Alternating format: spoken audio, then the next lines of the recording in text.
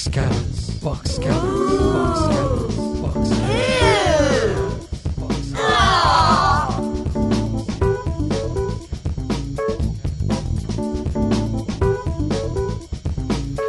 Hello and welcome to Box Cutters episode 97. It's time to wash that towel. My name is Josh Canal. To my left, Mr. Ross McQueen. I got my eye on you. I got my eye on you. I got my eye on you. I got my eye on you. To my right, Brett Cropley. Good evening, viewers. See God, Brett. Brett, work here. Brett, work here. I work here? Brett, work here. Okay. Oh, I love that show so much. We are going to talk about John from Cincinnati. Because we promised to last week and then ran out of the bucket loads of time that we use to record the show, and yeah, didn't. So John from Cincinnati definitely coming up later on in Box Cutters while we're going through what's coming up.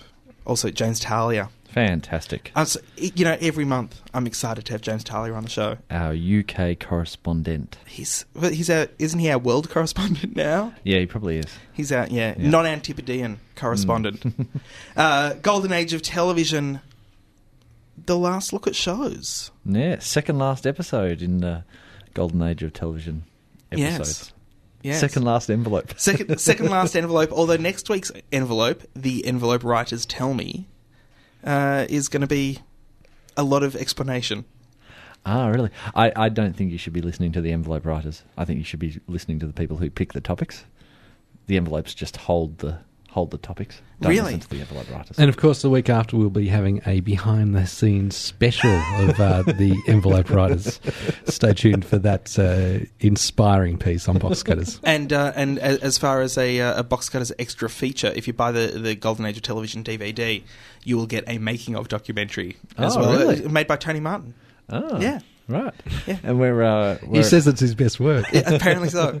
in his 2 or 3 best works. Yeah. In his 2 or 3. We've got some crap TV. Mm-hmm. We've also got another crap press. Media Watch. Press. You love Hey Hate Saturday so much. I have fond memories Did you? for Media Watch Press on Saturday mornings. Did you want to become a button pusher because you liked Murray Tregonig's work? No, I did like his work, but no, that didn't inspire me. Okay. Yeah. We're going to finish off with some pork, but as always, we're going to kick things off with the Box Cutters news.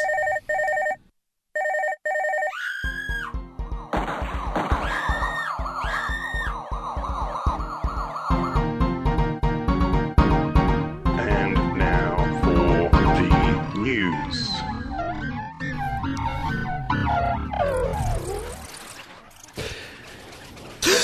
In Brett Cropley. giveaway news, Jonathan Coleman has been temporarily dumped by Sunrise on the Seven Network after revealing the ending of the final Harry Potter book No! on air. So he should be. That's outrageous. They'd just finished speaking about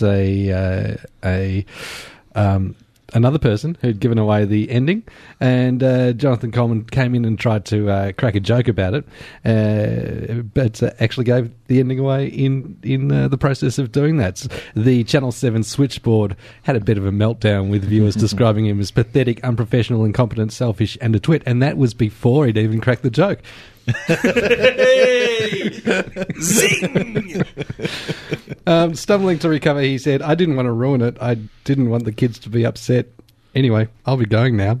And David Koch replied, "And you may not be coming back." Oh, He, Koshy has the final say at Channel 7. He then tried to justify himself by yelling from backstage, "The kids would be in school by now."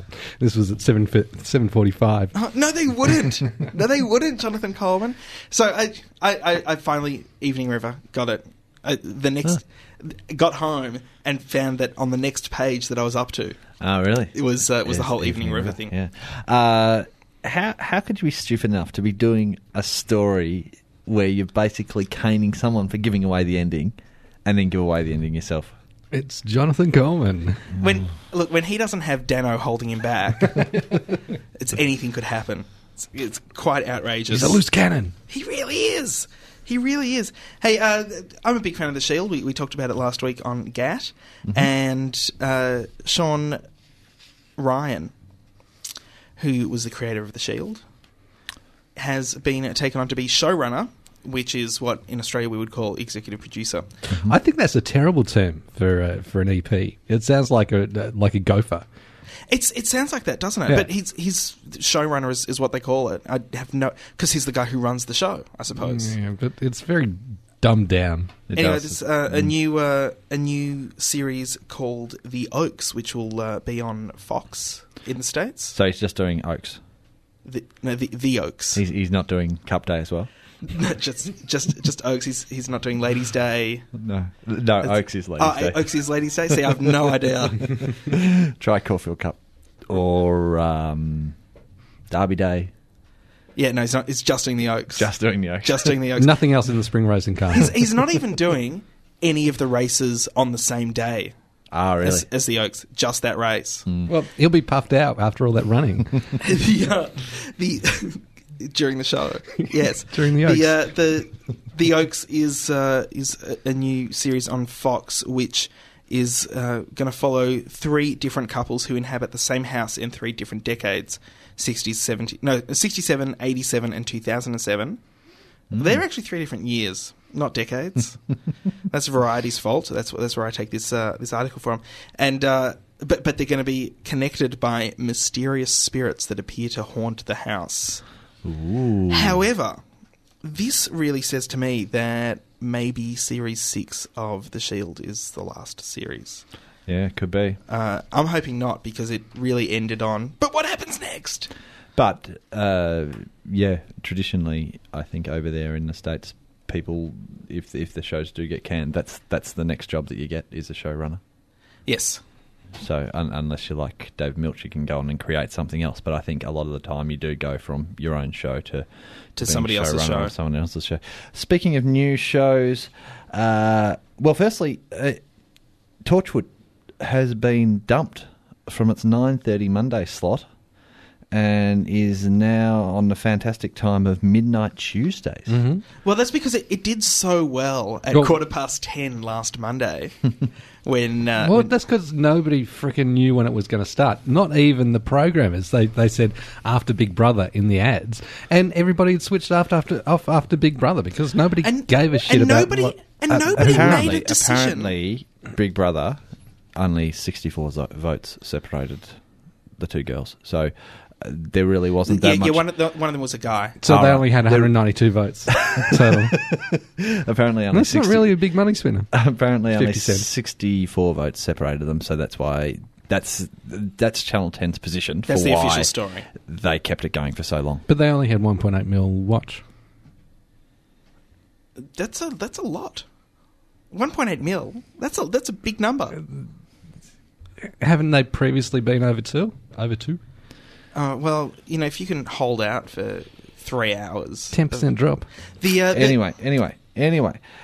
This week it's being replaced by something to do with the Tomb of Jesus, which should be riveting viewing. Yes. But on the 27th of August, the new shows in that time slot will be Californication at 9:30 and The Office at 10 o'clock. The US office? The US office. I find that surprising. I mean, Californication is going to be a popular show. It's David Duchovny. Now you've seen it. I've yes? seen the first episode. I've seen the pilot. It's very funny. It reminds me of Homer when he goes on spring break. Guess how many boobies I saw today, Marge? 15. It is a world of boobs. It is. Duchovny gets a lot of play in this show, including the little girl. I don't have a name with me, but the little girl from The Nanny. You know The Nanny with that horrible. Was that her? Yeah. Oh, I feel so dirty. I feel so dirty. You've been there before, Josh. Mary-Kate and Ashley. All grown up and naked now. Yeah.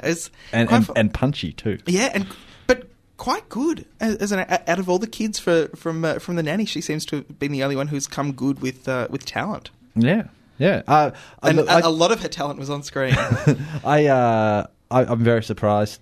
My instant reaction to watching this, it was just before I found out Channel 10 had picked it up, and my instant reaction was, well, that's not going to get screened here because it's shown on cable over there. I think over there it's running back to back with Weeds, which Yep. kind of makes sense on Showtime. It's very funny, but yeah, I mean It's not 9:30 viewing, even though No. you can show MA stuff at 9:30. Yeah. I would not call this 9:30 viewing. and it strives to kind of mess around with people and cause controversy. I mean, the opening scene is David Duchovny's character getting a blowjob from a nun in a church. Yes, I mean, that's how it starts. yes. So, It's all very funny and very good, but yeah. 9:30. Yeah, Which, seems like an odd which time. reminds me, the New Zealand Catholics lost in their court action against South Park. And just by the by, Oh, did it? about the Bleeding Mary Oh, okay. episode, Okay. which we never got to see him. So they lost as in... So what does that mean? What was the course case? Means over? the Catholics have to pay the costs of the channel that broadcasted over there. Oh, okay. And start preaching South Park in their service. They don't have to show it in mass or something? No. I don't get what the court case was over. I would love that, though. I would love Saying that if, you shouldn't have shown that, so like they were just suing them. Oh, okay. Yeah. Okay. if it, a la The Simpsons when what is it, Homer and Bart are handcuffed together. Yep. Tethered. Yep. If there was a crazy New Zealand judge like that who said, now that episode has to be shown in mass, Yeah. Yeah.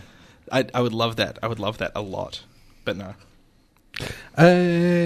Speaking of suing, Telstra is taking the communications minister, Helen Coonan, to court. Finest guy. This is over Senator Coonan's recent decision to give nearly $1 billion to Telstra's main rival, Singtel Optus, to improve regional broadband services. Basically, Telstra lost the tender, lost in the tender process, lost quite early on through the stages of that. The original funding was for $600 million, but the government increased the subsidy to $958 million without informing other bidders. Telstra wants to force... the court to force Senator Coonan to hand over documents explaining how the decision was made to increase the funding. Telstra is unaware of any precedents for its action to take against a government minister. But according to Telstra's own admission, its bid would have covered only 250,000 underserved premises, less than half that covered by Opal, which is the Singtel Optus and Elders consortium. This was not just a case of an ordinary bid being blown out of the water, but the loser not being happy with the umpire's decision. Basically, they're just spitting the dummy. Telstra not It happy? seems. No. That's hardly news. And again, today, Telstra not happy with something that's happening. Telstra not happy with the government. Telstra not happy with the ACCC. Telstra not happy with their own shareholders. Telstra not happy with Sultra Helo's moustache. There's every week there's something like that. It's good though to have some good news on Box Cutters. Yeah, you know, I'm really torn about which side to root for. Because they're just as screwed as each other. Yeah, really. I've got some good news. Yeah? The Simple Life's been canned, finally. Was that what you meant by good news? That's similar. That's similar to the good news I've got. The biggest mystery about this is how they squeezed 5 seasons out of this show. Well, and how... I mean, 1 season, possibly, dubiously 5, and especially with the last 2, they weren't talking to each other or something. Well, you know the reason that it's been canned? The only reason it's been canned? Because they're both in Viewers jail. down. Because they've both gone to jail, and it's not because viewers are down, because them both going to jail, that would just rise amazingly. No, it's because they've both gone to jail, their insurance premiums go up. So, they can't be counted on to stay with an entire season in case they go to jail again. So, too expensive to make now. Like, if that's all it took, we could have done something about this years ago. No, my good news... Because, apparently too, Nicole Richie's pregnant. So I don't know if she's living with or married to the man, but she could do a sequel, The Simple Wife. Oh, nice. Except that Jessica Simpson's already done that show. That's true. That's true. Your good news? At long last, Win Television are bringing the Brady Bunch back. Yes, that's what I've waited for all this time. The Brady Bunch has never been on the 9 network. It was an old 10 staple, wasn't it? Yeah, but in the country, in country regions, they can pretty much do what they want because they're not beholden to those. So Nobody's watching, so nobody will notice. So this comes from a Win press release starting this Monday, the 6th of August. Win Television takes you back to the original series of the Brady Bunch for new and old generations to enjoy. It is time to pull on your bell-bottoms, do your pigtails, and fall in love with the Brady family all over again. Why bother putting out a press release about this? That's my news, actually. Why bother putting a press release out about this? Because they want people to watch. But it's 5:30 on a weeknight. People are either going to watch it or not watch it. You know, it could be the Brady Bunch, it could be Hogan's Heroes. It doesn't matter. We're just expecting to see some tired show that we've seen over and over and over again. I love the Brady Bunch. I'm a huge fan of the Brady Bunch. And still, I wouldn't expect a press release about it. Channel 9 will be watching closely, though, to see if it's a good lead-in for the news. Yes. To sandwich in between news, blank screen, news, current affair. Yeah, I'm amazed they just don't go with test pattern and see if that holds people's interest. Brett, you're done. We're done. And that... Yes, wait, no. No? No. I've got some news in brief. Ah, yes, news in brief. Some very quick news in brief. Tim Van Patten, excellent television director, has directed Sopranos, The Wire, Sex and the City, Ed's Deadwood. Son? Was it Ed's son, Ed Van Patten, the father from 8 Is Enough? Don't know. No, you're thinking of Vince Van Patten. Was it Vince? No. It was someone Van Patten. Dick Van Patten. Dick Van Patten. No, I don't believe so. He is, however, an excellent television director, and he is going to be directing the first episode of The Pacific. So he'll be in town. Be sure to try to bump into him and ask him for a job. Apparently Tom Hanks is wandering about the country too. Yeah. Is he lost? Yes. Is he stuck in a terminal? That film was the worst. Did you watch it the other night? No, I've seen it before. Tom Hanks has done some wonderful work in his time. Steven Spielberg has done some wonderful work in his time. That film is neither of them. No, it's no Big. No, it's Big no was Big. a great film. Or Bachelor Party. Yeah. It's no The Money Pit. What was the one with the mermaid? It's no Splash. Yeah. So John Candy, one of John Candy's greatest roles, Splash. Hilarious. Dean Cain is going to do a guest appearance in Smallville. That was in Pop Will Let Itself News. The ABC in the States, hungry for more Scott Wolf. And now that I find hard to believe. So do I. He might know from Go, or what was the series that he was in with the dude who's Party been of hosting? Five? Was it Party of 5? He was in Party of 5. And he was in the 3. The 9. Oh, you're confusing it with how many episodes there were. well, this is the thing. ABC in the States, quite impressed with his performance on the 9. Oh, really? Have signed him up with no idea what he's going to do. They haven't got a pilot in mind. They haven't worked out if they're going to build a series around him or put him into an existing series. But we want that Scott Wolf boy. Get him now. Was he in Dawson's Creek? No. What I'm amazed, though, is that they were impressed with his performance. I don't think anyone has ever been impressed with Scott Wolf's performance. What that says to me is that he turned up every day sober and therefore is already better than 80% of Hollywood. Maybe they're confusing him for Teen Wolf. Possibly, because I'd be quite impressed with. He does look younger than his age. Mm-hmm.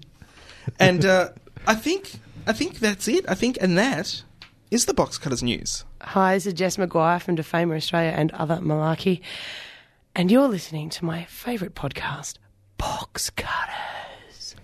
And joining us now on the phone from a country where there are lies, damn lies, and television documentary editing, James Talia. Yeah, isn't that the truth? Morning. What is it with the English media and how much they love lying? It's just, well, it hasn't been the English media, as in journalists, these last couple of examples. It's been people who make documentaries. Yes. It's kind of weird. I don't know what's going on. And because for listeners who aren't aware, on top of the Queen doco that was shown to journalists a couple of weeks ago, there was another documentary shown this week about a man who was dying from Alzheimer's, and apparently the editing made it seem to the journalists who were watching it that the documentary maker was actually in the room with the man showing his last dying moments. Well, in fact, it's worse than that, Josh. It didn't just make it seem that. That's what they claimed. Really? Absolutely. And this created quite a ruckus because it was their intention to show this man dying on television. Now, obviously, they felt that was going to make a point, or make the point fairly strongly for them that they were trying to make about what a horrible death Alzheimer's can provoke. As it turns out, the vision purporting to be this man's death was in fact shot 3 days before he died and was him lapsing into unconsciousness. Now, I mean, we can talk, yeah, okay, people get offended if you mess with the Queen, but this is really shit. Like, this is bad stuff now. You know, this isn't just portraying the Queen in a bad light. This is saying you're showing someone's death when you're not. And I'm not sure it gets any worse than that, does it? No, I don't think so. I think it brings back memories of the that old Benetton ad where they had photos of family by the side of an AIDS victim dying. Yeah, I do remember that, and I remember the ruckus that caused at the time. I'm not quite sure it's in the same category.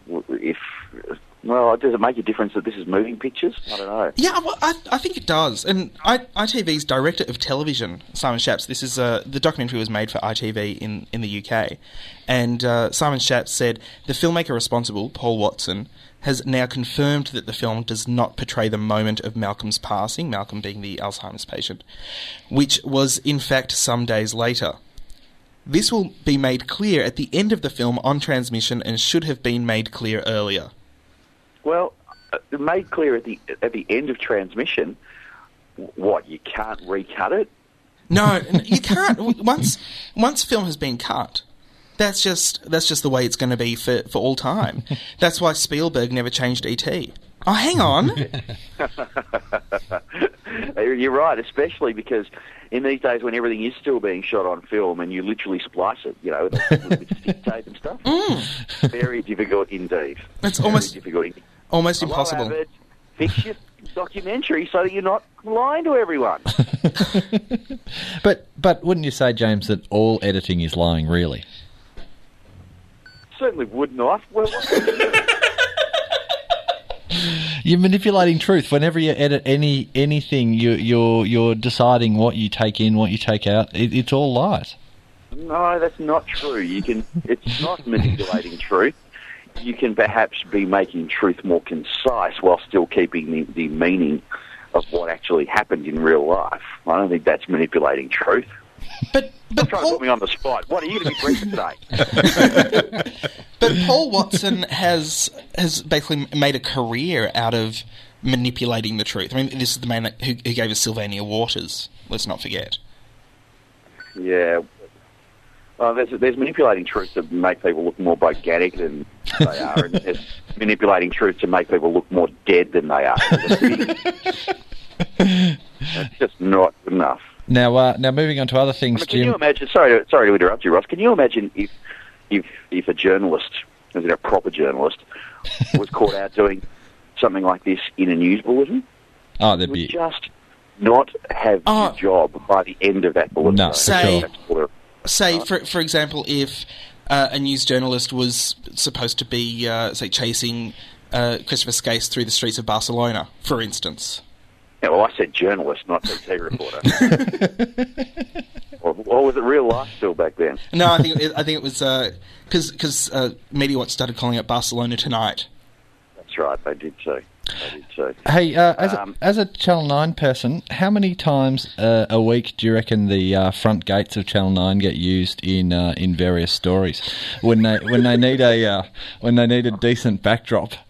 And I couldn't possibly comment on that. Really, it seems every other story has the reporters standing out the front of Channel 9 because it's a nice looking gate, and if they need a non-specific story location, it seems to work well for you guys. We are, of course, talking about the gates of GTV9 in Melbourne. For anyone who's in Melbourne who's ever been past there, because I know many of the Box Cutters family are outside of Victoria. Yes, that's true. It's kind of a nice kind of walled enclosure with big wrought iron gates. The walls are kind of ivy covered. Yeah, and Bendigo Street itself is a really nice tree-lined street. Suburban street, that's right. Autumn, especially in Bendigo Street, great for shooting some to-camera pieces. It's not as though that location would have been used so often for a piece to camera that it would have been given the colloquial nickname, the Embassy Gates, as though it could suffice for any embassy at all. I was told a story the other day that former Nine London correspondents used to stand in front of the gates of Kew Gardens late at night and try and pass those off as the gates of, or somewhere in the region of, Buckingham Palace. Which is not something I would do anymore. The Embassy Gates at GTV do get a bit of a workout sometimes. What's going to happen if Channel 9 end up selling that Bendigo Street property? Are you going to keep the gates? Yeah, the street's still going to be there, Ross. yeah, we'll keep the gates. No, well, I imagine if we move to Docklands, we'll just go stand in front of that big red 7. If you stand close enough, it'll make it look like you're on Mars. Right, exactly. So, it gets used, but not nearly as much as there's a deck off the newsroom, which is on the second floor of GTV, and the deck, which is generally used for barbecuing on public holidays when news is the only department in the building working, has a fantastic view of the Melbourne skyline. You'll notice that getting a bit of a workout an eagle eye. But certainly it's something that the boss keeps an eye on, and if there are too many of those too frequently, you'll hear him shouting about something. Now, you've had a busy week this week. Are there any plans to swim the English Channel yourself? Well, yeah, I liked it so much just watching it. This is a story that I haven't got to run in Sydney, but it was a fellow called Michael Renford, whose father, Des Renford, was the first Australian to swim the Channel and went on to do it another 18 times after that. He was considered an Australian sporting hero, and he died a few years ago, and his son was attempting it for the first time in aid of the Victor Chang Heart Foundation. So out we went, 17 hours on a boat, and I don't do real well on small boats. Yes, okay, the guy swimming was doing it tougher than I was. Things we do for our art, something. Especially when it doesn't get... Can I mention, and you guys will appreciate this, perhaps more than the listeners will, that was a smoke-free boat. Oh, poor man. Can I ask, did anyone tell this guy before he decided to swim the English Channel that they've actually built a train line? I tried. Right. Dude, you see all the ferries? Back over there. You drive your car onto the train, take it with you. Yeah, if you want, you can still coat yourself in fat and sit on the train. Well, you could. You'd get some strange looks, I guess. Yeah. Do they still do that? Coat themselves in fat if they're going to... Yeah. I think that's the only time you're allowed to. Coat yourself in fat. Yeah. I don't know. Or whatever happened to the privacy of your own home. And he ended up somewhere near Italy, didn't he, because of the tides? Yeah, it was one hell of a swim. Yeah, it was crazy. What actually happened was, and I was a bit surprised at this, he got pushed off course and he didn't land on the beach where he was meant to land. All sounding vaguely Anzac Day. And instead came up against some cliffs. With a whole bunch of Turks shooting at him? Not so much, no. But he was, because he had gone off course, rather than having to go to a beach, he was simply allowed to touch the cliff face, which went down into the water, And then that was it. He was done. He'd been to France. Then he had to swim back. And then he had to swim back to the boat. Did he have to do one of those special underwater turns like they do in the Olympics? Touch the wall, do a turn, swim back. The tumble turn, I believe it's called. No, special turns that they do under the water, James. Sorry, my bad. That's what you get Bruce saying as well. How's he going to go with this special turn you do under the water now on this last stage? It's crucial. And he nailed it. You know, the other thing was he didn't look too happy either. You got to have a word to these people about when they actually do it. You know, he was just shivering, and they covered him with a special alfoil towel, space blanket. Space blanket. Yeah. What? Do you think I should have tried to get him to look more happy for my camera? Yeah. Oh, dude, it's about the human. Okay. We actually didn't get that story in Melbourne, I think, because we had another English Channel story that day about some kid from Scotch College who's got cancer, so his big brother's going to swim the Channel in a couple of weeks. Someone who wants to swim the English Channel. I noticed that the next day. I went trawling through the rundown, as I do, to see who put my head on the telly. And in Melbourne, no. But there was another story about someone wanting to swim the English Channel. And I'm just waiting for my phone to ring and say, hey, this guy's going to swim the English Channel. Can you get a camera and go out there? No! No, sorry. No, good cause. No, I can't. But this could be a better one, because I'm not sure this guy's going to make it. What, terrible. The sick brother or the swimming brother? I meant the swimmer's not going to make it. The swimmer's not going to make it. I think that makes it a better story. You get some better vision. Yeah, I don't know. I was kind of partial to the thought of a French beach just for a couple of minutes. Okay. Better if he's floundering in the middle of the channel. Okay. I'll have a word with him if I come up against him and say, this guy's in Melbourne. You know what? You can just edit it to make it look however you want anyway. Well, that's just what I would do anyway. You know? Now, that's it. James, less than a month to go before the 10-year anniversary. Has anyone said anything about Diana since the concert and the ITV doco? It's actually been surprisingly quiet. It seems that way, doesn't it? What's going on? Mm-hmm. Well, deathly quiet. A Current Affair had a scoop, apparently, some information that was going to change everything, which we were wondering at home why A Current Affair was running with it and nobody else was.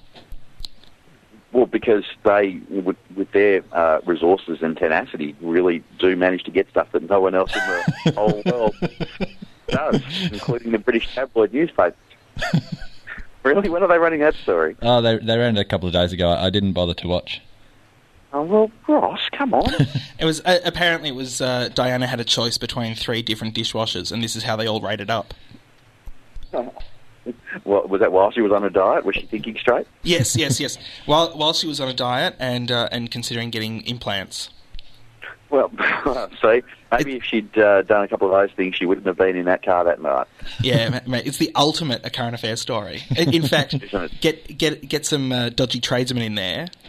Right, how Mila could have changed the course of history. Yes. No, we didn't get a chance to talk to you about this last time. You had a bit of an encounter with the Spice Girls. A bit of an encounter is one way of putting it, yes. Have you been on your date with Jerry Ginger Spice yet? There was no date with Jerry Halliwell. I was amazed at just how good these women are at doing what they do. Because this was a few weeks ago when they made their big announcement that they were going to have a reunion tour, and they were claiming it was the first time all 5 of them had been in the one place for the last 7 years since they formally broke up. And I had a one-on-one interview with them afterwards, the only Australian one-on-one. And when I sat down in the chair, they effectively started hitting on me on behalf of Ginger Spice. Asked me how old I was, what's your star sign. Oh, that could work. You see, we're trying to find Jerry a boyfriend. She's the only single one. Oh, that's fantastic work. And inevitably, that clip was run on the Today Show and got quite good airplay. Of course, they did exactly the same thing with the next bloke to sit down in the chair after me, who was the journo from Brazil or something. And it's just a very, very good ploy because it makes good telly for shows like the Today Show, and then everyone knows that the Spice Girls are back together. And this is... I was shattered because I thought she was really into me. But this is something that people often forget with the Spice Girls, and that is they are fantastic professionals.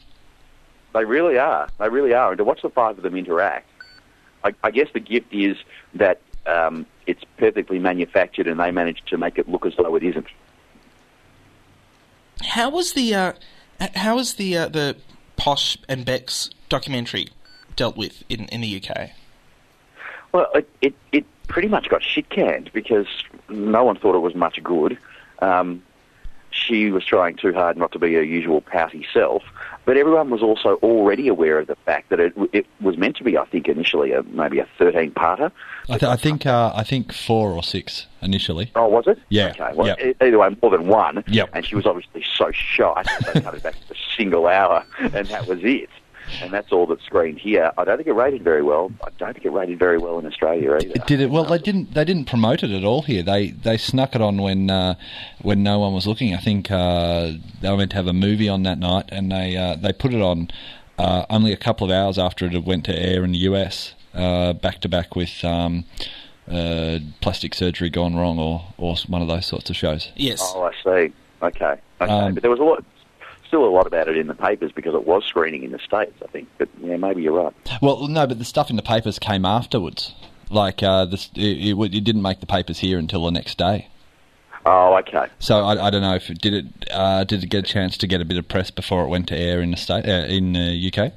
Oh, it was all over everywhere. Rightio. Of course. Because it coincided with their arrival there and him sort of stepping out for training, and LA Galaxy, which is his new club, was going to be playing a match against Chelsea. And obviously anything to do with the Premier League here is massive. So if you combine a Premier League club and David Beckham, it was enormous. So taking all of that into account, everyone knew it was on. It still didn't rate very well. The thing that I got out of it, though, and this goes back to your story, is how comfortable she is with on-camera contrivance. Indeed. Well, you could venture at this point that that's all her career is. well, yes. Not to be unkind about it. I'm trying to make a legitimate point. I know I wasn't just cracking gags. What is she? She's if you look at her these days, it seems physically she's entirely a contrivance. She became famous through being in a contrived group, and she's now in what could unkindly be described as a contrived marriage. And that's what continues to generate her fame and fortune. And her flesh is bonded onto her bones with the hope of people. What you said. Okay. No good. No, but at the same time... But very clever. And really interesting to watch, I think, from that perspective, and I'll be really interested to see how the Spice Girls go and what they do from here on in, because I've found a new thing to like about them, and that's how good they are in front of camera. Right, and that's not something that occurred to me when they were big last time. Another element of the contrivance, perhaps, is that they announced this tour. It was going to be 11 shows only in 11 different cities around the world. But you couldn't buy tickets yet. You had to register an expression of interest on the Spice Girls website. Oh, like the Commonwealth Games in Australia. Right, except that, they're going to sell all the tickets to the Spice Girls.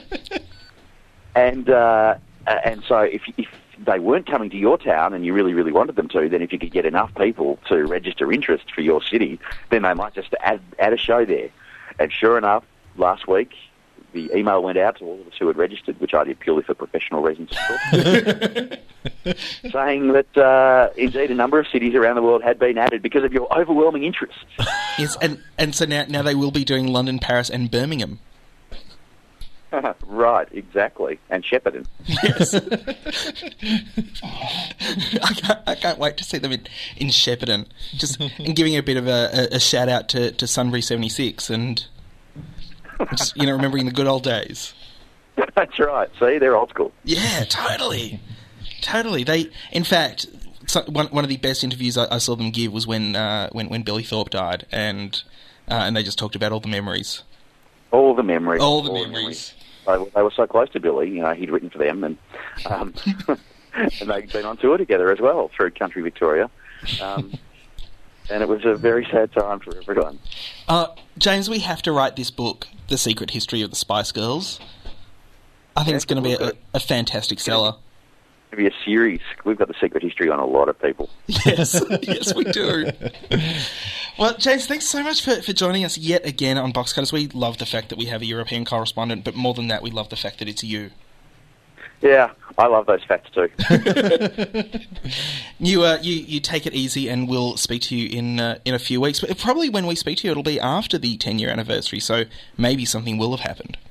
It will be just after, actually. Something will have happened, but it will be sombre. I'm going to have to buy a black tie. Oh, really? Oh, maybe. Okay, my theory is that Richard Branson has got all the hot air balloons in the world, and they're going to fly over London and drop roses. He's actually bought the naming rights, and for the day it's going to be the Virgin Atlantic Westminster Abbey. Oh, I can't wait. I thought you were going to say the Virgin Atlantic Princess Di. No, I think she was already sold in too many different directions. Oh, they're going to riot in the streets after that one, James. Yeah, that's what I do, you know. Thanks for joining us. Thanks, take care. See ya.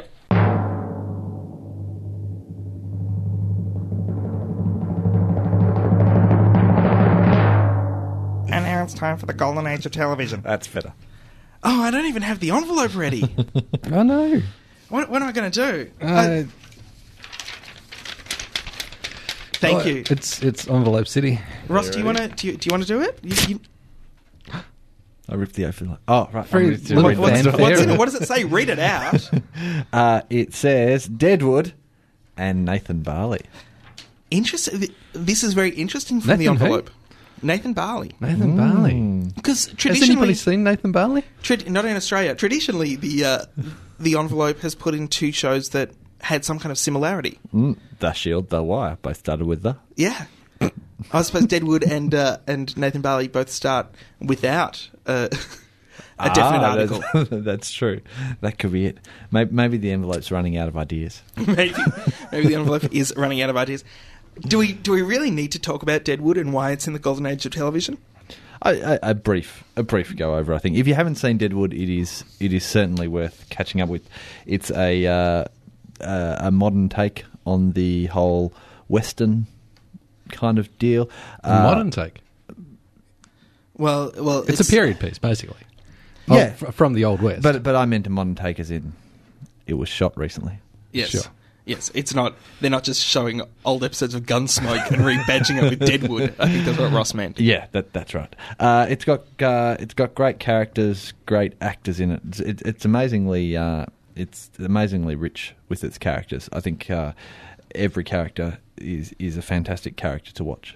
And some of the most superb dialogue writing Yes, of any show I've ever seen. It's to a point where it's almost Shakespearean in its tone and in its delivery. Very, very syncopatic and deliberate. Yes. And every single word is there for a reason. Now, we do have to warn people at home, if you're interested in watching Deadwood, we're talking about shows that are hard to watch if you're not paying attention to. Deadwood's hard to follow if you are paying attention to it. It's very, very dense. It's very complex, but it's very rewarding too. So well worth it. Didn't Deirdre watch it while spending a lot of time with Fry in the very early years? No, that was Sopranos. I think you're thinking okay. of.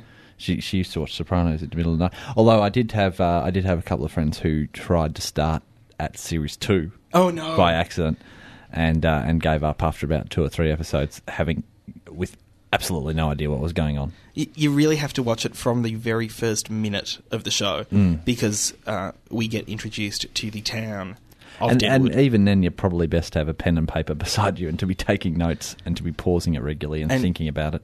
And also because all the men have facial hair, it is hard initially to work out who is who. And hats. And hats. Everyone's got facial hair and hats, so everyone's Yeah. hiding something. Yeah. But it's just an absolutely superb program. Yes. I Yes. find it quite flawless. Yep. I don't think there's Yep. anything. There's not one particular shot in Deadwood, not one scene, not one word that I could say that shouldn't have been there. Which goes without saying, but is highly unusual, especially for television. Yes, and created by David Milch, who we'll talk about later on when we talk about John from Cincinnati. Yes. Now, the only pity with Deadwood, the only flaw, if there is a flaw, is that there was meant to be a 4th season, and apparently the town of Deadwood only survived for 4 years. Yes, and then it was burnt down. So there was always supposed to be 4 years, 4 seasons of Deadwood, and they only did 3, and it's very unlikely that they'll ever go back and do any more, I Well, think. they've talked about doing 2 TV movies Mm-hmm. to fill out that 4th year. And it's not because Showtime said, no, we can't do any more Deadwood. It's because David Milch went, you know what? I think I've done pretty much everything that I can do with Deadwood. A lot of the stories have been told. There's, I mean, if you watch... Surely to the end of the whole last season could just be the town burning down. Except that would take more than one day. And the thing about Deadwood is... Quick, get us a bucket. Every, Oh no, we're losing the whole town. every episode of Deadwood is one day in the life of the town. So although there are characters that appear more important than other characters, it really is about the town itself, and I find that quite interesting. And I don't know if they could do it. And I really trust David Milch.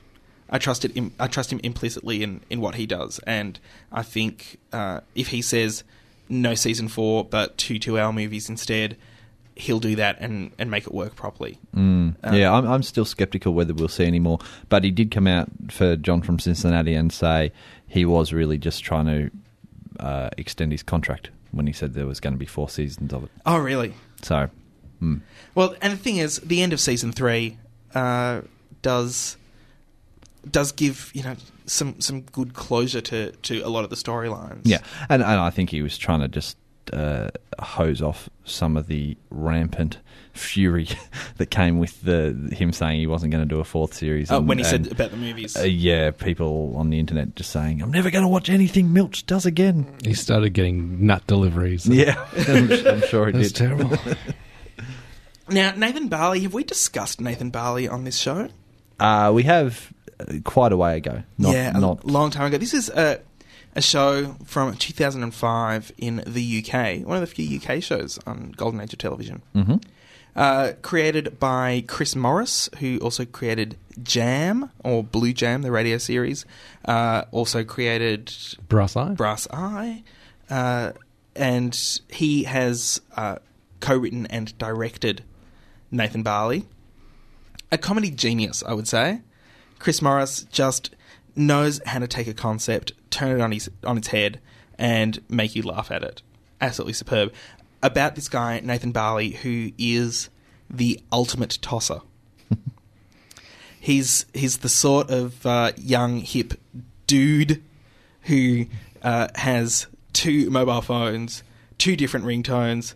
They're funny, yeah, and also has 2 Bluetooth headsets, one on each ear, so that he can talk on both phones at once.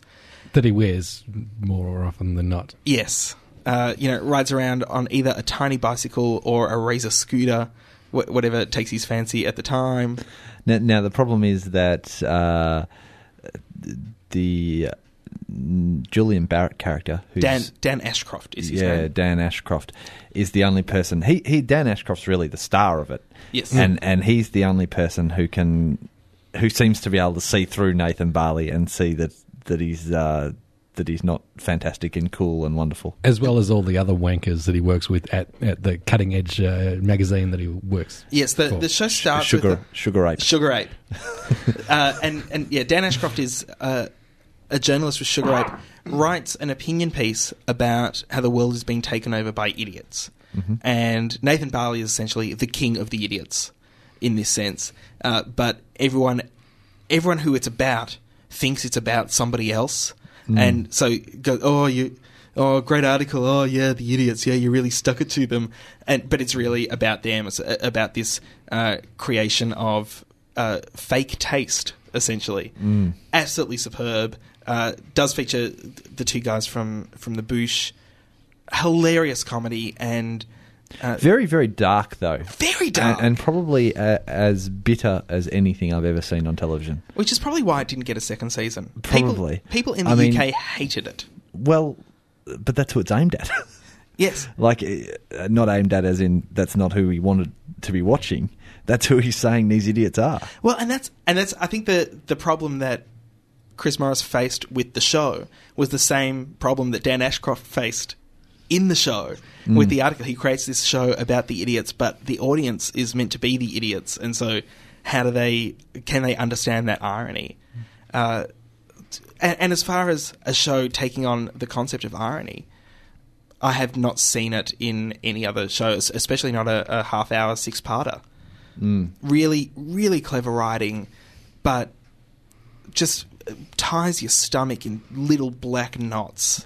Yep, definitely. Worth checking out. Interestingly, too, DJ and music producer James Holden released a album of original compositions last year and titled it "The Idiots Are Winning." Ah, really? Which Dan mutters constantly throughout the show. And that's so that makes 4 people in the world who have seen the show. It's definitely worth watching if you can get your hands on it. I'm sure. Is it on DVD in the UK? I don't know, but I have a feeling if you watch the first episode, you'll know straight away whether you want to keep watching or not. Don't expect it to get any better or any different. It pretty much that's what it is. Hooks into its kind of mode from the start and sticks to it. Although as it goes on, yeah, you get a taste for it in the first episode, but as it goes on, your stomach gets tied into smaller and smaller black knots. Anyway, that's the golden age of television. That's the last on the list. So I'm told. So what are we doing next week then? Well, next week there have been a few questions on the blog at boxcutters.net, a few emails to us at hooray@boxcutters.net about things we may have missed from the golden age of television list. And I think next week we're going to talk about why certain shows weren't on the list, things that maybe we thought should have been on the list. I mean, obviously we had some disagreements about things that should or should not be on the list. I thought you were going to say, obviously, we had some say in the list. We did have some say in the list, but that envelope would sometimes throw curveballs. And then we're going to open it up to you. That's right, you, dear listener. Joan Public as well. Joe Q Public. Joe Q Public. And we want to know what you think should be on, what you think shouldn't be on. Or you can do what Brett did and list every show that you've ever watched in your life. Yeah. I never did that, listeners. And so the list will be going up over the week. I guess the list will go up during the week this week. You had In Melbourne Tonight on your list. I mean, really? You had the Mavis Bramston show. I think on your list. I think his earliest show was Sesame Street on his list, which still continues. Well, it does still continue. Yeah, it does still continue. But I don't think we'll put the. Didn't he have Sid Caesar's show of shows on? I'll put my list up as a comment on the post. That would be official good. List. I don't think we'll put the official list up until next week. After next week, because we'll discuss things that may or may not be on. Okay. You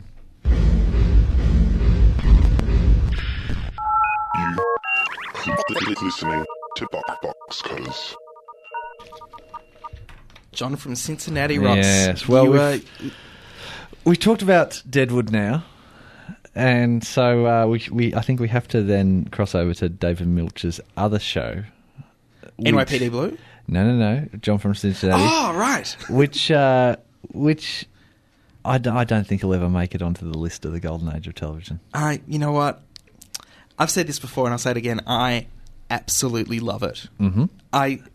I love the pants off it, and I don't expect anyone else in the world ever to like it. Mm-hmm. Ross, I was describing to you off air the way I see John from Cincinnati, and that's like, you know, if you get a girlfriend and she makes you feel really good about yourself and you really like the time that you have together, but whenever all of your friends get around together, and your girlfriend is there, she spends all of her time just flicking lit matches at all of your friends, so they all hate her.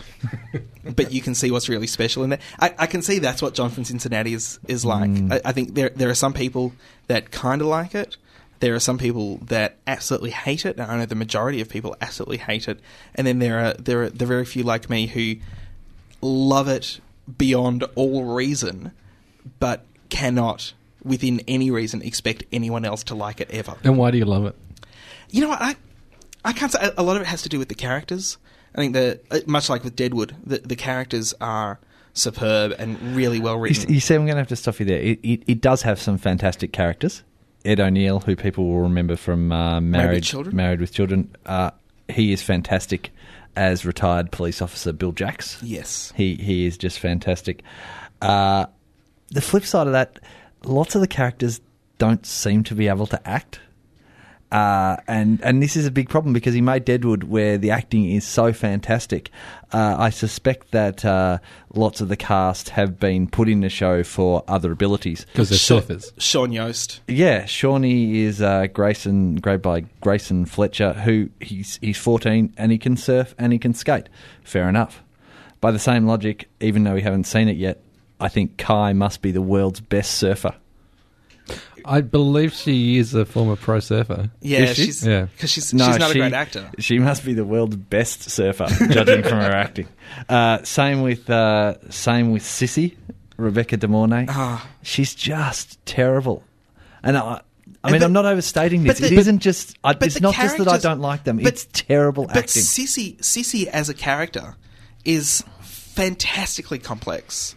And I mean, it talks about her character in the course of the show. She hates so much for so many different reasons that you really want to find out what happened to her that made her into this horribly angry yet simultaneously loving human. Really? Yeah.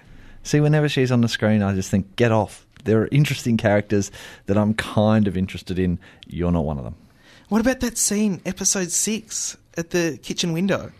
Well, all I can say about that is it's no wonder why Butchie's so screwed up. Well, if that scene's anything to go by. Again, like with Deadwood, there's some fantastic dialogue. Like some of the exchanges between people are great, and they could come straight out of Deadwood. Like when Bill meets up with Freddie, and Bill, by way of introduction, says, "I'm here on orders from my bird."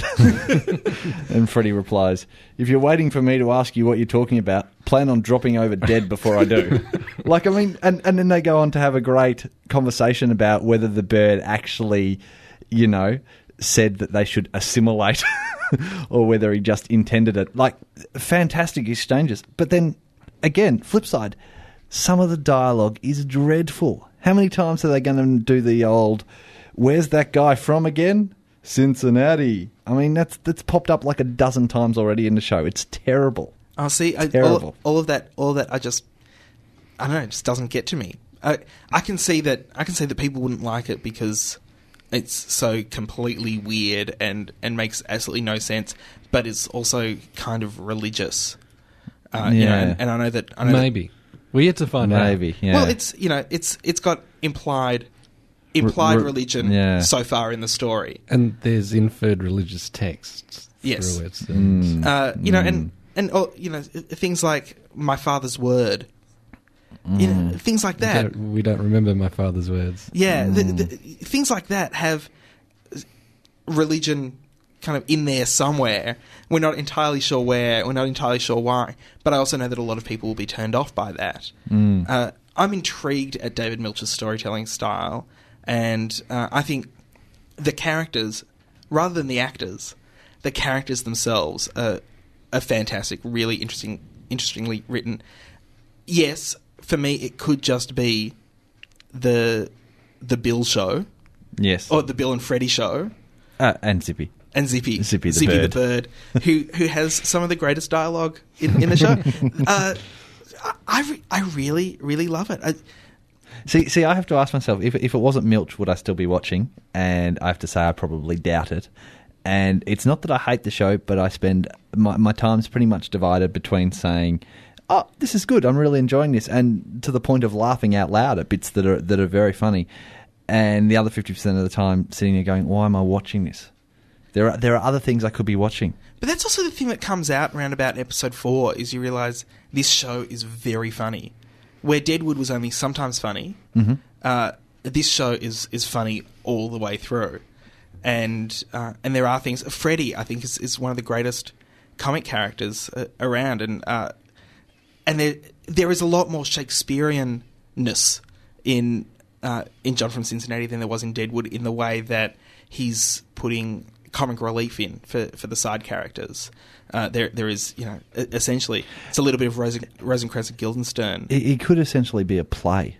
Yes. Set it out in the car park of the motel, and that's where I think 90% of it's shot. You could easily, the scenes that aren't shot there, you could easily transport there. Yeah, I think so. There's a lot that you could do, but you couldn't have people surfing in the car park. No, that's true. But you could have. I'm sure you could stage it somehow where people were looking at waves off the stage. Whoa, man! Look at him go.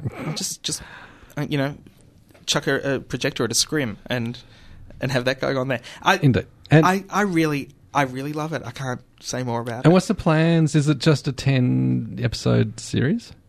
I don't know. Every episode is called His Visit, Day, blah, blah, blah. So again, like Deadwood, it's 1 day per episode. Except there were 2 episodes for 2.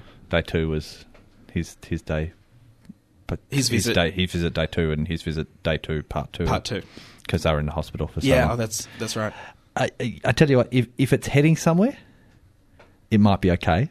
You don't trust it to be heading somewhere? No. I'm still watching. I'm fully intrigued and locked in because I fully expect that it's heading somewhere. Okay, but I'm still watching. If it's heading somewhere, fantastic. In a way, like Lost. If it's not heading anywhere, it's just going to be. It risks being an abomination. I have complete faith that it is heading somewhere.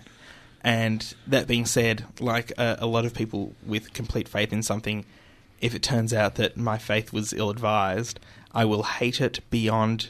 It'll be like that girl turned around and dumped me after everything I did for her. Started flicking matches at you. Yes. Flicking matches at you. And that's available on channel BitTorrent? BitTorrent.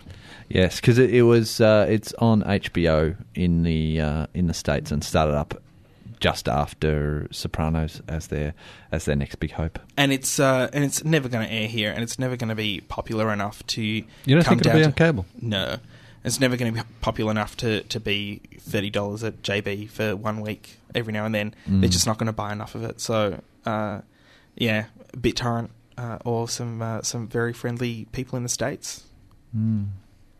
Cut! That's the worst coma acting I've ever seen! Is it my imagination or is TV getting worse? This show ain't no good. That was so terrible, I think you gave me cancer. Look out, Smithers! I love this show. This is a bit of a mix-up of crap TV, and I don't buy it. Channel 10 screened Crackerjack on Friday. Crackerjack, of course, being one of those movies that has lots more jokes over the credits. They show photos of the various characters, and Mick Malloy tells an amusing story about each of them. Ha. Very funny. So, but when Channel 10 screened it, we had Mick saying words to the effect of, "Oh, I've just got a few more tales to tell before we set this baby to bed." And then suddenly the credits shrunk to about a quarter of the screen and a voice yelled, "Only 2 days to go until Australian Idol." Now, presumably some people were watching Crackerjack. That's why Channel 10 bothered to put it on. They should be able to watch all of the movie if they want to watch all of the movie, not just what 10 deems worthy for them to watch. And no one is counting down to Idol. There aren't people at home going, "Oh my God, thank God, only 2 days to go till Idol." That means it's on tonight. Yeah. I've got to go. Well, while we're on Australian Idol, they're advertising it with its supposed achievements. This is Australian Idol I'm talking about here. 5 number ones, 8 ARIA Awards, 7 Grammys, and the Academy Award. Obviously, this is completely untrue. I know they think their audience is stupid, but even Channel 10 viewers can tell the difference between Australian Idol and American Idol. If they're advertising it as the whole global Idol phenomenon, that's one thing. They weren't. They were saying these are all the things that Australian Idol has done, which is blatantly untrue. And just quickly tell you something else.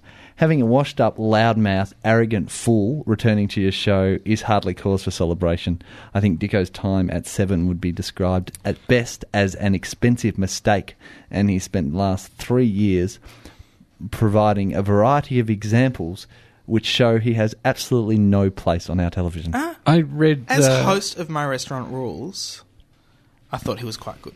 And he's also been approached to be a judge on a US bands kind of similar show coming up. In XXX Rockstar. No, not that one. Something about rock band, blah, blah, blah, but it's not. Really? Yep. Well, from where I'm sitting, it's a desperate move for Dicko to go back to Idol, and it's a desperate move from Idol to take him back. And I think that any show that prides itself on having Mark Holden, Demi Hines, Kyle Sandilands, and Dicko, plus those two shithead hosts... That'd be Marsha Hines. Marsha Hines. Not Denny. Oh, well, whatever. There's no positives in that lineup. I think they should... I think it's had its day, and I think Channel 10 should just get rid of it. See, I don't give a shit enough to actually... mention it ever. Idol to me is just white noise. For me, that's what other people watch while I'm watching John from Cincinnati over and over again. That's, I just don't give a shit. I'm amazed that it's still on. I think your law of diminishing returns should be No. That's apparently the 5 best singers in that age group decided for the previous 5 years not to go in it, but they all decided this year that they were going to go in it. Oh, really? So if they've got them already, why are they bothering going through the whole process? They need that great footage of people who can't sing parading before the judges. Yeah, I can't wait for these first few weeks of heat footage where we just see people being humiliated. Exactly, and as if, they show these huge crowds of thousands of people, and they think that Marsha Hines, James Holden, Dicko, and Kyle Sandilands sit through all of them. No. Which clearly, it's the whole concept's just crap. Cut! That's the worst coma acting I've ever seen! Is it my imagination or is TV getting worse? This show ain't no good. That was so terrible, I think you gave me cancer. Look out, Smithers!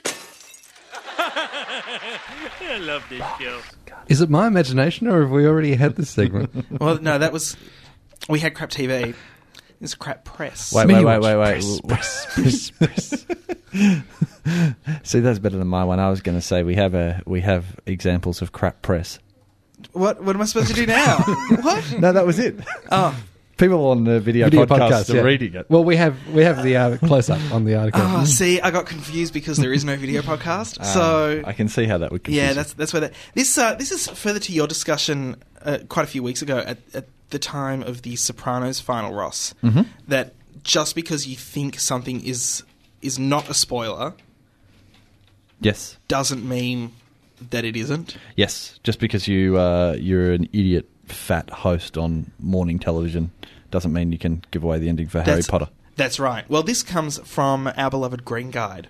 This is, and obviously, if you're listening to this before 8:30 on Sunday night, and you're a fan of Big Love, I want to know, A, how did you get a copy of the show that quickly? And B, there is a spoiler coming up in this. But a quote from Jodie Farr's little review of Big Love from SBS on Sunday night. Tonight, Bill's 3 wives finally become the embodiment of the sisterhood, culminating in wife number 3, Margene, spontaneously demanding to be baptised in the holy waters of the backyard pool. She's in rapture that she may not only have married Bill, but also Bill's two wives and all their children. Now, this really just goes to prove that A, Jodie Farr has no understanding of Big Love or where its appeal is, and B, that she has no understanding of what a spoiler could be. Here's a little hint, Jodie. If you're going to talk about something that happens right at the end of an episode, chances are that's a spoiler. Now, I understand that there are people who don't get what Big Love is all about, and Big Love is all about emotions, emotional journeys, finding out about how you love someone, why you love someone, and how much someone's faith or politics or what have you come into play with that. This scene with Margene and the baptism is a major turning point in her storyline, and is really, really important. I mean, this is what Big Love is about. It's the same as if she would have said, and she never would have written, this week in Lost, Locke shot in a hole gets a visitation from Walt. Yep. She never would have said that. Mm-hmm. And this is as big a spoiler as that. It's just the shows are very different. And just because Big Love doesn't rely on cliffhangers or huge action sequences doesn't mean that it can't have spoilers too. No, you're exactly right. Exactly right. And that is crap press. Okay, question 3. Which canal... Are all these going to be about war? No. I got loads of... I got one on tennis, one on the Suez Canal. Loads.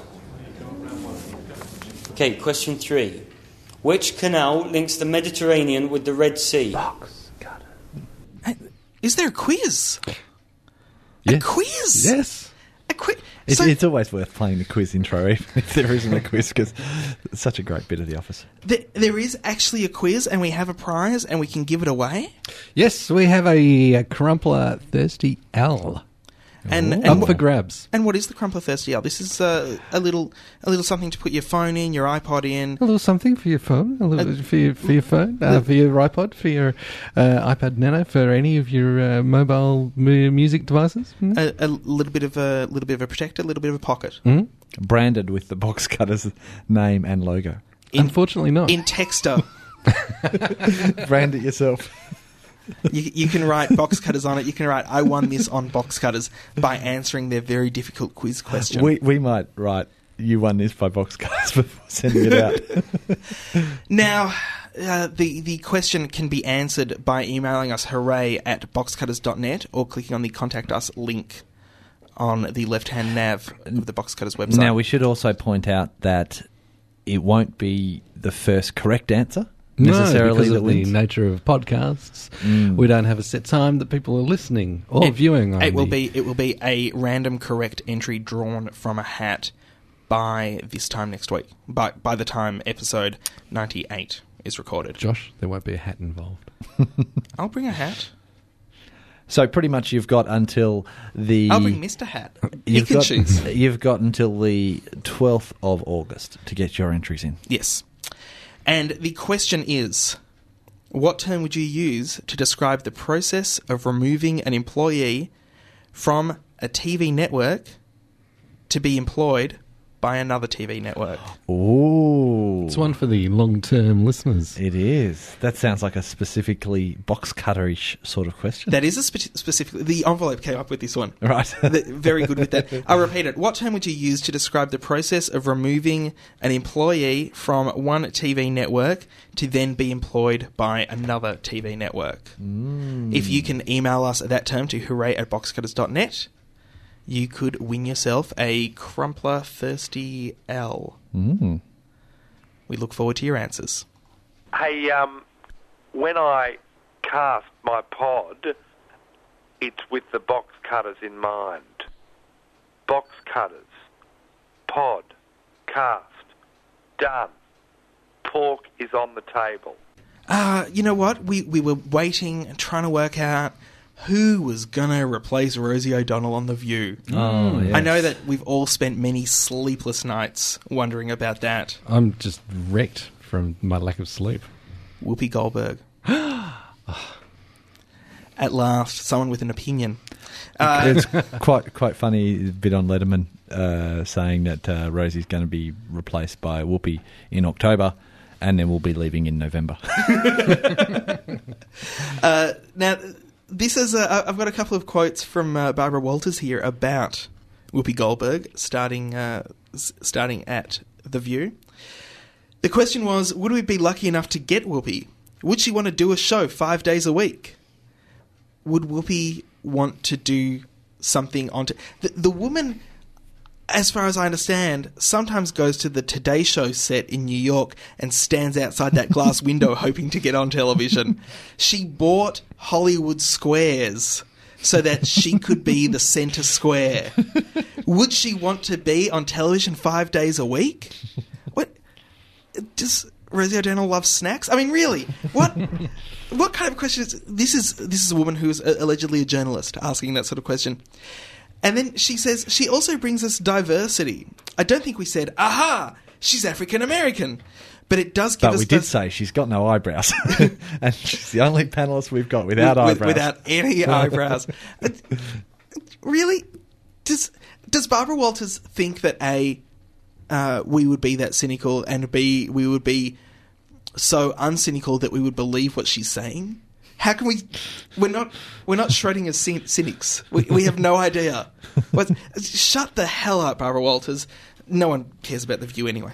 After being shunted from the Thursday night slot on Channel 10 to Sunday afternoons, Channel 10's dropping Pirate Master in favour of more repeats of Everybody Loves Raymond. On Sunday afternoons? Yes. So not even Sunday afternoons when nobody watches is a good enough time for... that's hilarious. Well, this was off the back of a former contestant on the show, Pirate Master, said to have died from an apparent suicide.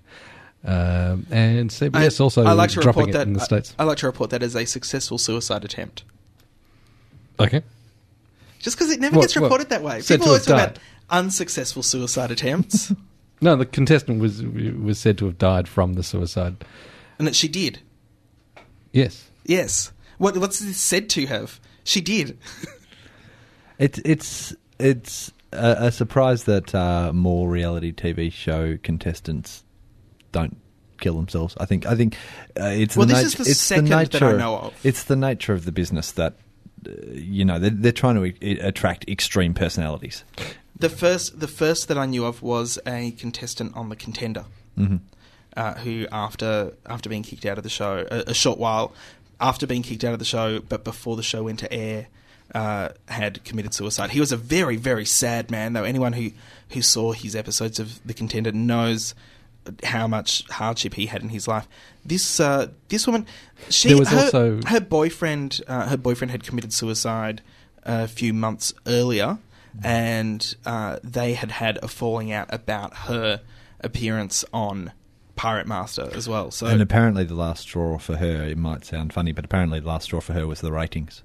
Like she was saying, to have gone through all this for a television show, at least if the television show was doing okay, it would be all right. Yeah, but it's not, and so now she's part of this other failure. And I mean, obviously a very sad time, and I know that earlier on I made light of suicide. I just think it's interesting that people say that. I didn't mean to be offensive in any way. There was another suicide of an English teenager who appeared on SBS's Australian production of The Colony. Oh, really? Oh, that's right. I remember that. Yeah, a few months ago. Yeah, I just think they attract extreme personalities, and then afterwards, particularly over in the States, they get a lot of press coverage. Not all of it positive. I'm surprised there hasn't been more problems like this. Well, there are extreme cases as well of personalities doing extreme things. We saw with Johnny Fairplay when he was on that horror film reality show. Yes, and he ended up defecating on another contestant's bed, or another. Well, they weren't contestants; it wasn't a competition, but another cast member's bed while she was actually sleeping on it, and then couldn't work out why he was being kicked off the show. It's this sort of thing of we expect them to be outrageous and ridiculous, but then we can't actually handle it when they aren't. We expect them to have these amazing, outrageous personalities, almost in a manic depressive bipolar kind of sense, because when they are manic in that way, that's good television. Yep. But then there is also that downfall. I think it's sad, and I think the only way to save us from that is to, I don't know, imagine if we got writers to actually write television shows and have stories told. What do you think of that? Do you think that's a good idea? I don't think it's got legs. No? Oh, that's a shame. The Wedge is coming back to Channel 10. That's a shame. That's next a shame. Sunday That's a real night shame. after Hamish and Andy's Real Stories. Ah, so in the prime 10:30 slot. 9:40. No. Oh, because there's no Big Brother No more anymore. Big Brother. Ah, so what's on 7:30? Oh, Idol. What am I saying? Yes. So it goes Idol, Rove, Rove. Hamish and Andy. 9:40? I think Rove goes the extra 10 minutes, or they build it in for No, but Idol going over. Or, then Hamish and Andy would be at 9:40. So how is the Wedge going to be at 9:40 if... Maybe you misread the press release. Maybe when it says coming after Hamish and Andy, it means when Hamish and Andy finishes. So coming after Hamish and Andy... Oh, wait a minute. Oh, I see. No, I see. the series follows the last of Hamish and Andy's Real Stories, which would be on tonight. That's what you So tried. That's what you instead tried. of- Yes. Um, Well picked, Watson Ross. They'll be running it one new episode, one old repeat episode. Who could tell the difference? Rewarmed Wedgedale. Hey, I want to say a very, very big thank you to Rob Boxcutter, who passed on some copies of some TV shows for us to have a look at. I've got them here in my hot little hand. I look forward to having a watch of them, so thank you very much for that. While we're saying thank yous, I want to say thanks very much to James Talia for joining us on the phone all the way from the UK. What a fantastic member of the Box Cutters family he is. He's the fourth box cutter. He really is. Don't tell Marik. Don't tell Marik. I also want to say thanks to Crumpler, our wonderful giveaway sponsors. Don't forget, Brett. Tell us Don't about... forget me. Don't Please, forget Brett. don't. Don't forget Brett is going to tell you all about the excellent Crumpler giveaway that we have. Our ongoing promo box cutters giveaway competition is on. Check out through the special link down the left-hand side how you get into that. So you just register on the blog and put out a link. So we've got to get people coming so over. we've got to a competition and a quiz. Yes. Yep. Different things. They are different things. We have an ongoing competition. We have a 1-week quiz. Right. The prize for the competition... Because you won't get two consenting adults into your thirsty owl. No, it'd be very hard. Well- Unless they were the old couple from Mulholland Drive. Ah, yeah. They'd fit. Yeah. Yeah. Yes. Yes, so two consenting adults would fit, however, on a double-seater beanbag from Crumpler, which is what you can win through this competition. Yep. So have a look at that. If When the does instructions... the dates close for that one? Have you? It's an ongoing comp, finishing up in a couple of months. Okay. Yeah, it's I think mid-September was what we decided. I think mid-September. Okay. Kind of midway through footy final season was our... Because we don't know... Stay tuned for a solid date. Stay tuned, yeah. Because we don't know, as the last couple of weeks have proven, we don't know specific dates when we will be recording the show, even though we do record it weekly. I think it's fair to say that we have to schedule in a specific date for that. But if you don't understand the instructions, feel free to email us, hooray@boxcutters.net. Or click on the little doodad. Or click on the little contact us link, and Brett will happily explain it to you. Indeed. I have no clue, neither does Ross, but Brett will explain it to you. I also want to say thank you to 3RRR, whose studios we use for recording this podcast each and every week. They're very good to us. Go, Brett, go. And they have, coming up... Radiothon. Radiothon 007 for your ears only. That's actually kicking off this Friday for 10 days from then. And you can call the station on 93881027 and subscribe, whether you're in Melbourne or you can listen remotely through their website at rrr.org.au. And that brings us to the end of Box Cutters episode 97.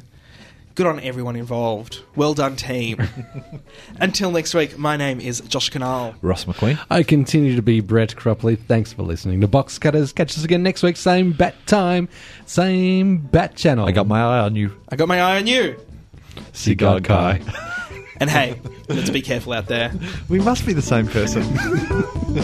Excellent overdubbing. Excellent.